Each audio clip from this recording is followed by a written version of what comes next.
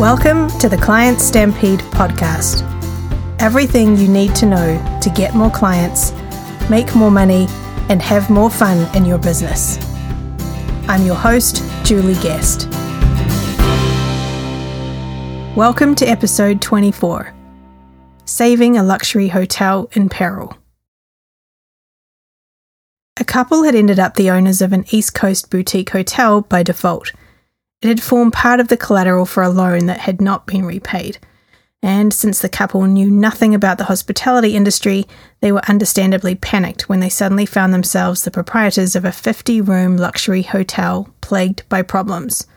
The number one challenge, the hotel was getting pounded in online reviews. As a result, bookings were slow, forcing them into the worst possible strategy, offering low-rate last-minute deals to fill rooms. This reduced revenue, eliminated profit margin, and required staff to be laid off. Of course, all of this adversely impacted the guests' experience, so the guests posted more bad reviews. It was now a vicious cycle. When the owners flew me in to take a look at what was really going on behind closed doors, I could spot the immediate and urgent issue: consistency. The experience promised by their marketing and website bore little resemblance to the guests' actual experience.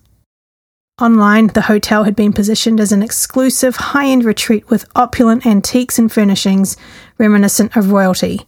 Yet the hotel had moved on from this somewhat luxurious image and had been partially refitted with a random mix of modern furnishings.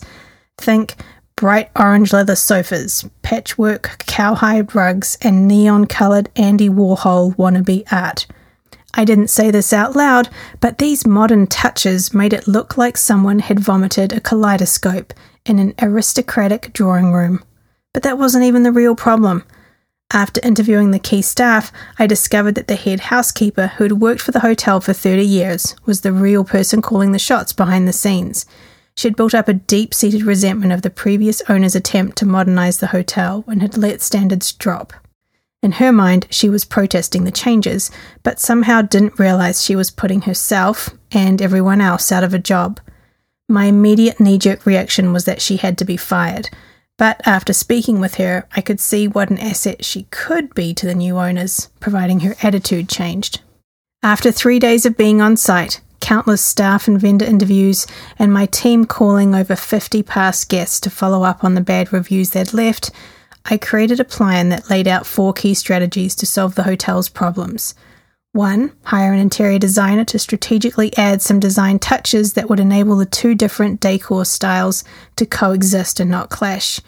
2. Reposition the hotel with a refreshed brand image, clear messaging and new website, essentially repositioning it as an eclectic, artistic boutique hotel that combines surprising modern elements with those of a bygone era. As a marketer, you've got to work with what you've got. Number 3, give the head housekeeper a chance to shine by communicating the new vision and plan. This was achieved surprisingly easily by having the new owners explain to her the real situation. They took her through their new vision and involved her in both the rebrand and the interior design decisions. She was in.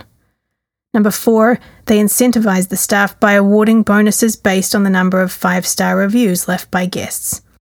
This recommendation of mine turned out to be a game changer for the team because suddenly everyone took responsibility for a great guest experience regardless of whose department it fell under.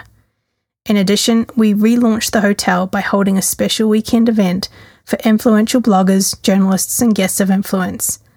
We also responded to every bad review online with heartfelt apologies and invitations to try the hotel again. The result? A hugely relieved owner couple, a more profitable hotel, happier hotel staff, and 70% more 5-star reviews left for the hotel in a month than they had received in the past 5 years.